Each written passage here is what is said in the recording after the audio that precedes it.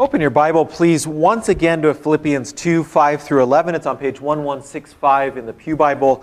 I promise that this is the last week, at least for now, that we will be looking at this passage from Philippians 2, 5 through 11. You might recall, if you've been here, we're using this passage as a gospel primer, looking at three aspects of the basic gospel message: who Jesus is, why Jesus came, and this week, what it means for us. Or in short, his identity, his mission, his calling. So this week we're focusing not on his identity, that he's fully God, fully man, not why he came, to give us an example, to make atonement, reconcile us to God, to win a great victory, but what it means for us. How should we respond? How does this change our lives? Listen as I read Philippians 2, 5 through 11.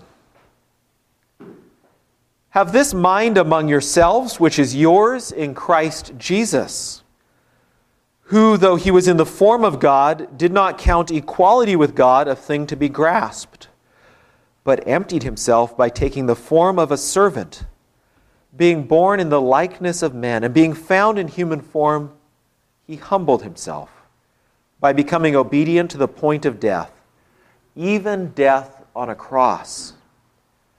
Therefore, God has highly exalted him and bestowed on him the name that is above every name, so that at the name of Jesus every knee should bow in heaven and on earth and under the earth, and every tongue confess that Jesus Christ is Lord, to the glory of God the Father. This is God's word. Thanks be to God.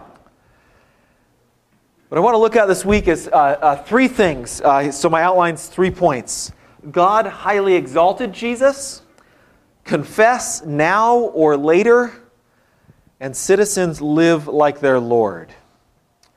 We've been asking what this passage means for us, or that's what we're asking this week. What does this passage mean for us?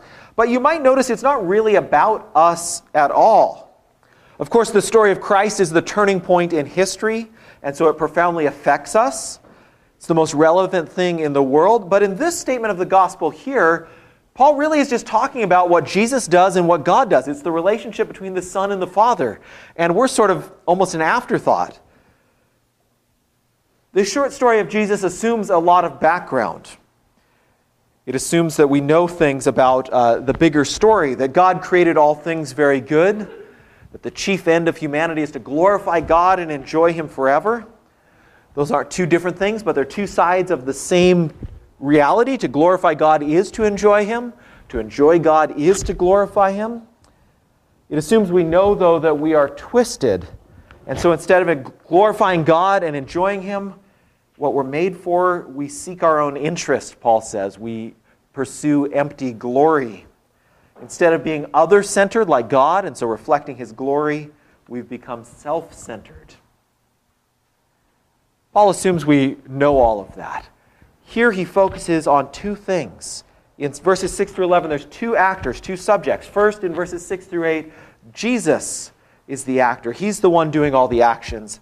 And then in 9 through 11, that we're going to focus on this morning, it switches subjects to God the Father. Jesus is now acted on rather than acting. What does the Son do? As we've seen in the previous weeks, we've looked at this passage. The Son of God enters into creation to straighten it out. God created the world good, and he loves the world, but it's all twisted out of shape. And so the Son, for love of the Father, enters the world to fix it, to restore God's good creation, to bring us back to the true purpose of creation. How does he do that? By emptying himself, by taking the form of a servant, by living a life of humble obedience, by dying of vicarious death. Paul says at the very last line of this passage, all to the glory of God the Father. That's what we're made for. To glorify God and enjoy him forever. And that's what Christ does. He glorifies God. Brings us back to the true purpose of creation. The 2nd century bishop of Lyons, Irenaeus, said the glory of God is a man fully alive. And when we look at Jesus' life, this is what we see, is a man fully alive to the glory of God. In the Gospels, I think that's one of the features that stands out. Jesus he's this figure who's fully alive, full of life. He's fully present to the glory of God. And this man fully alive gives his life in humble obedience for the sake of others. We looked at that theme last week. What I want to see us to see this morning is that as we turn to verses 9 through 11, the second part of this little passage, it's structured around two responses. God's response to Jesus' work and humanity's response to Jesus' work.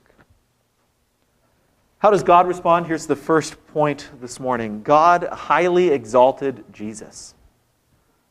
God highly exalted Jesus. Exalted is already an intense word. It means to elevate, to lift up, to glorify.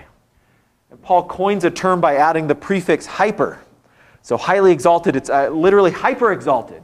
He super glorified Jesus. But you see the change of subjects here. Jesus empties himself. Jesus humbles himself. God exalts him. Jesus is obedient. God bestows on him a name above every name. It's like the twist ending to a book or movie that you don't see coming. I suppose maybe it's a little dated for kids, but those M. Night Shyamalan movies, when you don't see what's coming at the end of them, that kind of a twist. At the very point of death, when it looks like everything is lost, the glory of God shines through. Resurrection, ascension, enthronement, it's all part of being hyper exalted. But this sort of twist ending, this surprising reversal of fortunes, this putting down of the proud and exalting of the humble is a theme that runs right through the Bible. Once you start looking for it, it's unmissable.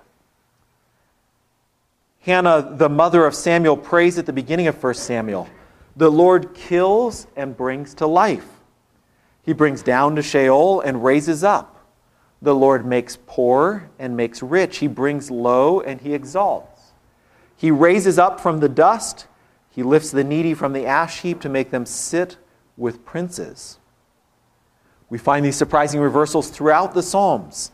Psalm 147, for example, "The Lord lifts up the humble and he casts the wicked to the ground." It's a major theme in the book of Isaiah. Isaiah 57, "Thus says the one who is high and lifted up, the one who is exalted, who inhabits eternity, whose name is holy. I dwell in the high and holy places, and also with him who is of a contrite and lowly spirit, to revive the spirit of the lowly and to revive the heart of the contrite."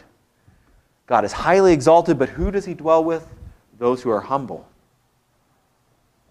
I don't know if you've thought about this before, but Mary really is a profound biblical theologian. Mary, the mother of Jesus. She picks up this theme in that great song she sings in Luke 2 that we call the Magnificat. "He has looked down on the humble estate of his servant. For he who is mighty has done great things for me, and holy is his name. He has scattered the proud in the thoughts of their heart. He has brought down the mighty from their thrones and exalted those of humble estate. He has filled the hungry with good things, and the rich he has sent away empty."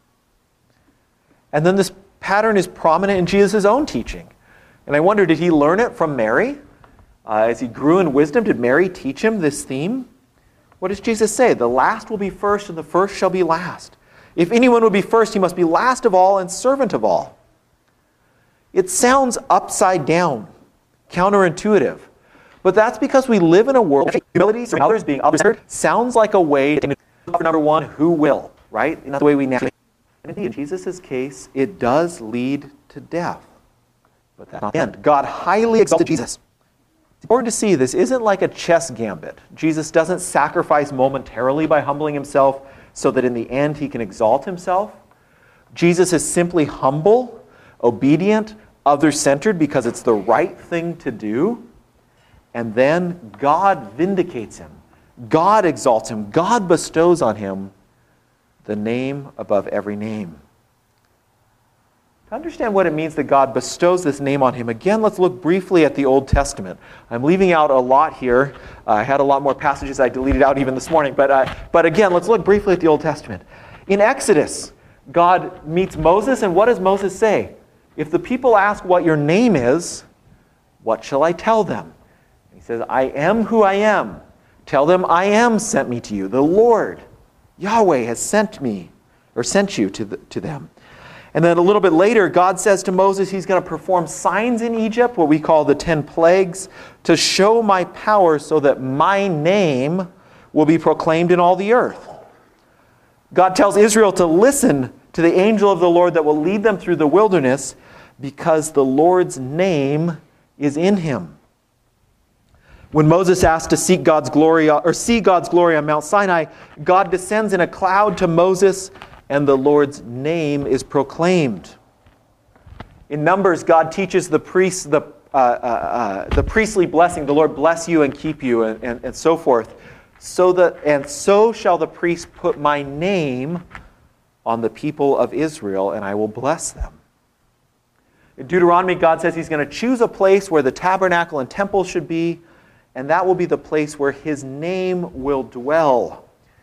And then at the end of Deuteronomy, if Israel obeys God and is faithful to God, all people will see that Israel is called by God's name. Solomon builds his temple and he says, this is the place where God's name is. If you pray towards it, if you pray in it, God will hear in heaven and answer. So what we see through the Old Testament is God puts his name on his people that they might be a public witness in the midst of the nations, both by the nature of their corporate life, living humbly and in obedience, and by their corporate worship and prayer in the temple. And now as Jesus is exalted, God puts his name once again on Jesus. Like Israel, Jesus is the public witness of God's will. Like the temple, Jesus is the place that bears God's name. Jesus is where we come to encounter God. By bestowing this name on Jesus, God makes known publicly within history what is eternally true. This passage begins, Jesus was in the very form of God, okay? It's not like he gained something more than he had to start with. What else could there be than to be God himself? But bestowing the name on him means that it's publicly proclaimed in the midst of history. Romans 1:4, Paul makes the same point. Jesus Christ our Lord was declared to be the Son of God in power according to the Spirit of holiness by his resurrection from the dead. Okay? It's not that he became the Son of God at his resurrection, but rather it's declared. Like I said, in a sense, this is not really even a passage about us. God creates humans in his image. Our rebellion bends us out of shape so we don't reflect his glory as we ought to. Jesus loves the Father and so assumes a human form of human nature in order to straighten it out through perfect obedience and humility. And in response to Jesus' self-sacrificial restoration of all creation, God highly exalts him. That's God's response. But how do humans respond? How should we respond? Well, confess now or later. Confess now or later. As a result of God's highly exalting Jesus and bestowing on him the name above every name, eventually, Paul says, every knee will bow at the name of Jesus. In heaven and on earth and under the earth, wherever a person could be. If they're died and are in heaven, if they're living on earth, if they're buried in the ground, wherever they are.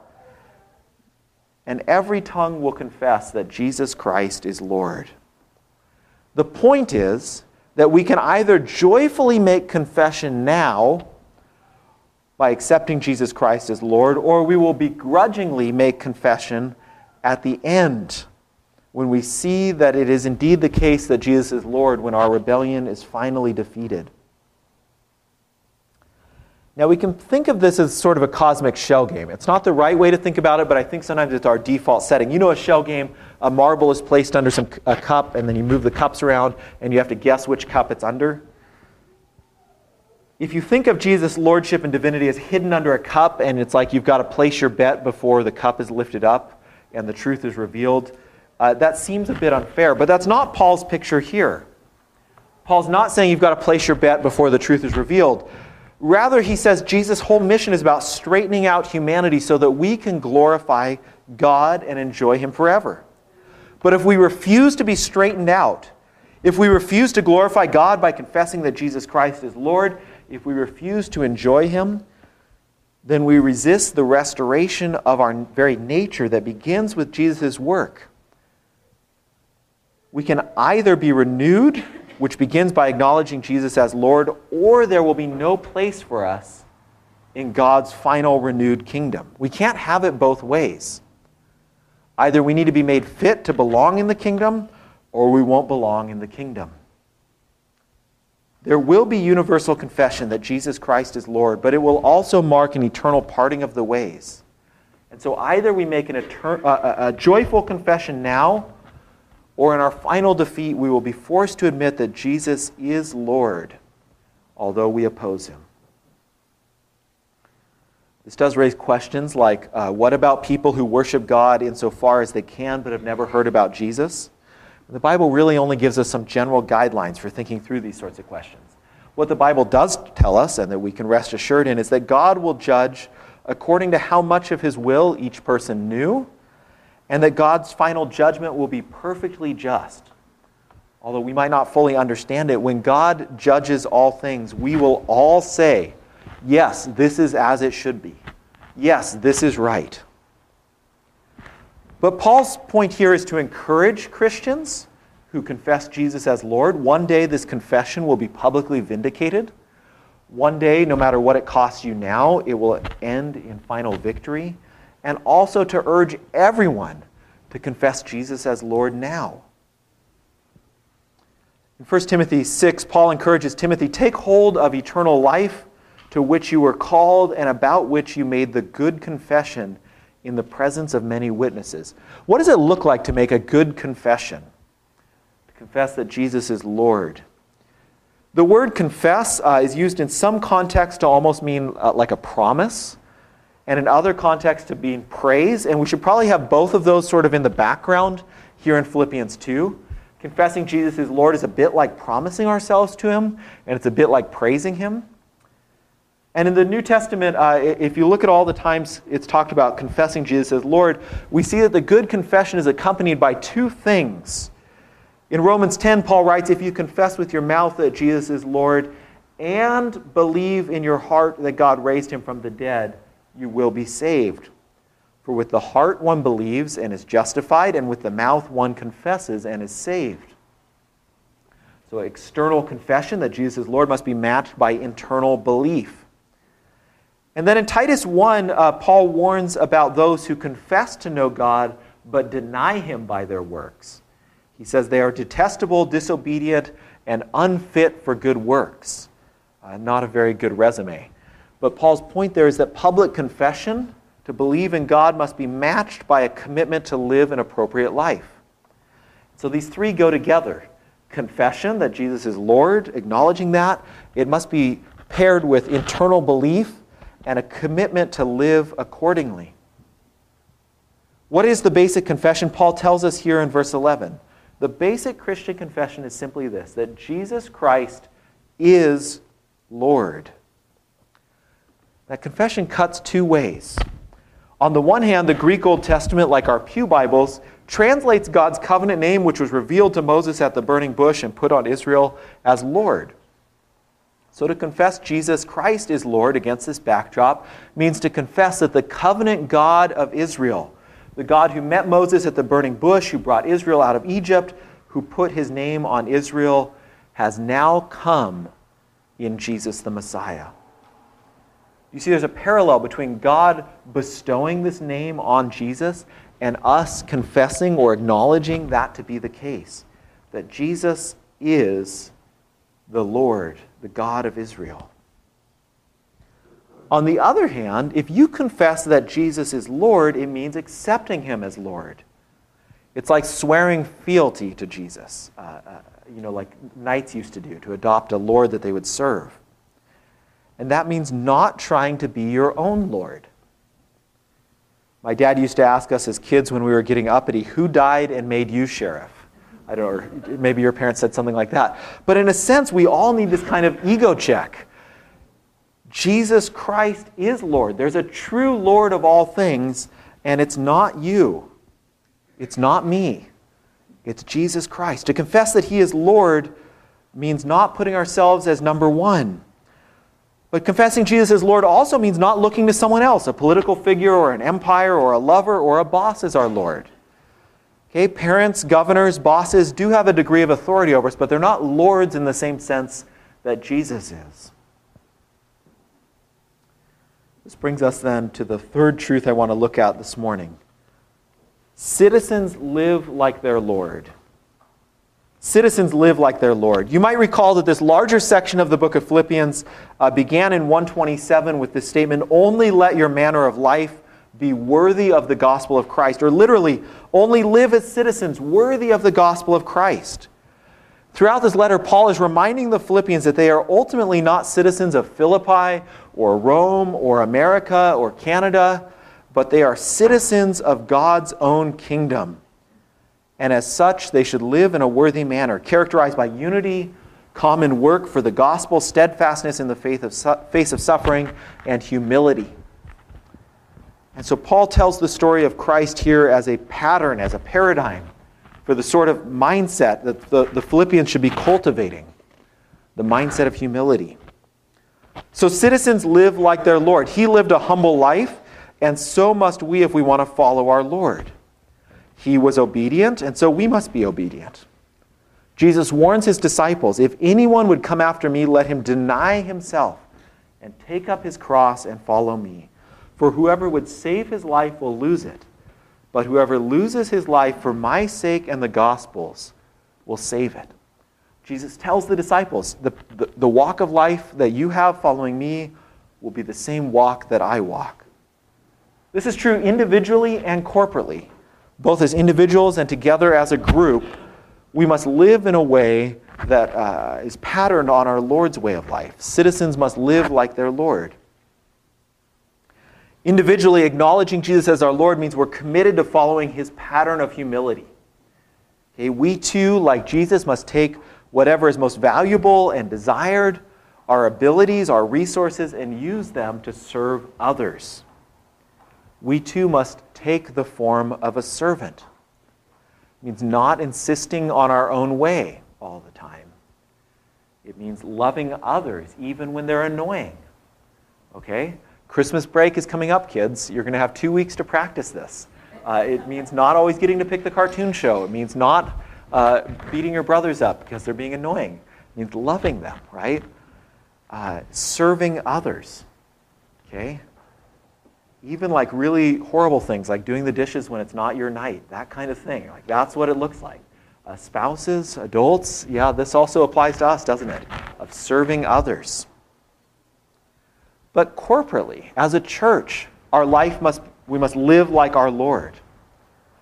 If the church wants to change the world, well, that's probably the wrong question even to ask, because it's Jesus who changes the world, it's God who does. But if the church wants to participate in that work, it's not about influence and power, but about humble obedience and counting others more significant and faithfully worshiping God.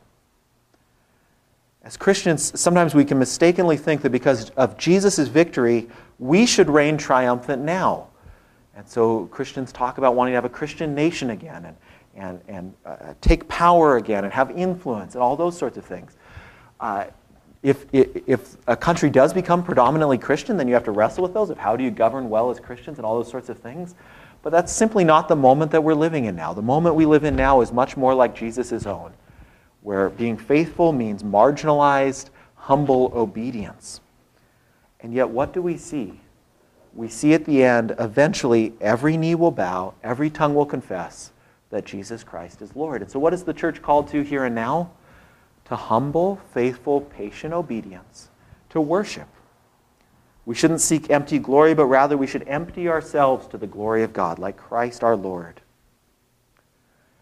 And then coming back to this theme of the name and of Christ's victory, baptism marks Christians with God's own name. What are you baptized into? Into the name of God the Father, Son, and Holy Spirit. God has bestowed the name Lord on Jesus Christ, and then Christians are marked with that name. It's like we belong to him. I remember in Toy Story that the boy writes his name on the bottom of the toy's feet. It's a bit like that. That's what baptism is. You're marked as belonging to Christ Jesus. Well, in the ancient world, the word gospel generally referred to declaring good news about a victory. So you might recall from the very beginning of the series that Philippi became a Roman colony, after the Caesars had won major victories on the battlefield there. And after those victories, messengers would have come to the city of Philippi and said, good news. Good news. Whoever, I can't remember who it was. I think Julius Caesar won, or some Mark Antony got defeated. I can't remember. But anyways, good news. The good guy has won. And you know he's the good guy because he won. So it's good news, right? That kind of declaration of victory.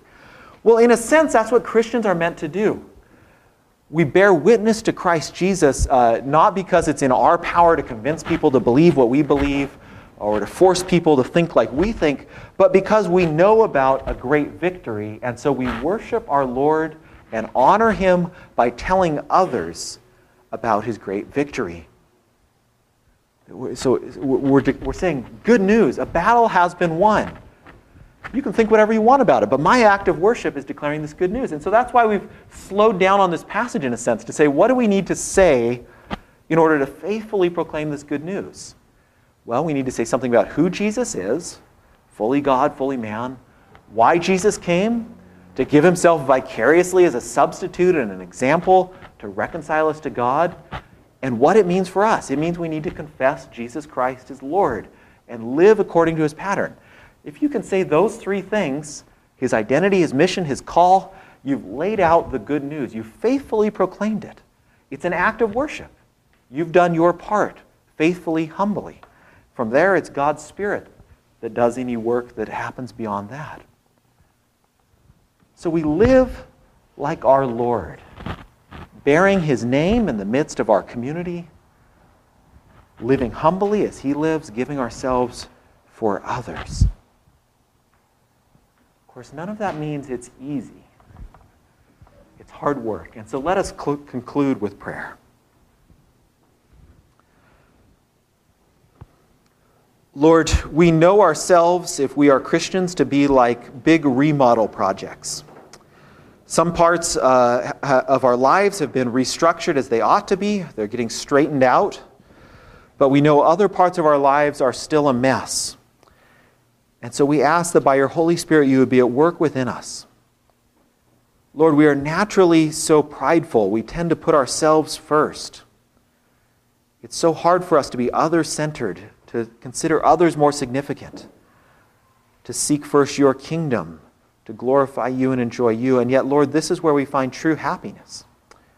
So by your Holy Spirit, be at work within us. Others, Lord, might be challenged this morning. Perhaps they've grown up in church. Perhaps they've never heard this message before. And yet they're hearing this challenge to confess Jesus Christ as Lord. I ask by your Spirit you would be at work within them now. Here is a Lord that we can truly submit to because He's a Lord who gave Himself for us. He's not here to exploit us or take advantage of us, but He is here to give Himself for us. And so we ask that by your Spirit you would be giving us faith and belief that we would give ourselves to Christ. May we in our corporate life, Lord, we see our world going directions it ought not. We see our country going directions it ought not, and we can feel discouraged. And yet let us in our corporate life remember what we are called to is humility, obedience, and worship. And let us be faithful in those things. Let us declare the good news of Christ's great victory as an act of worship. Let it be imprinted on our lives that people would see that we live the way our Lord lives. We offer all these things in the name of Jesus Christ, our great Lord, fully God, who became human, who took the form of a servant and humbled Himself for us. You have highly exalted Him, and so we ask that we too would glorify Him and highly exalt Him through our words and actions and deeds. Amen.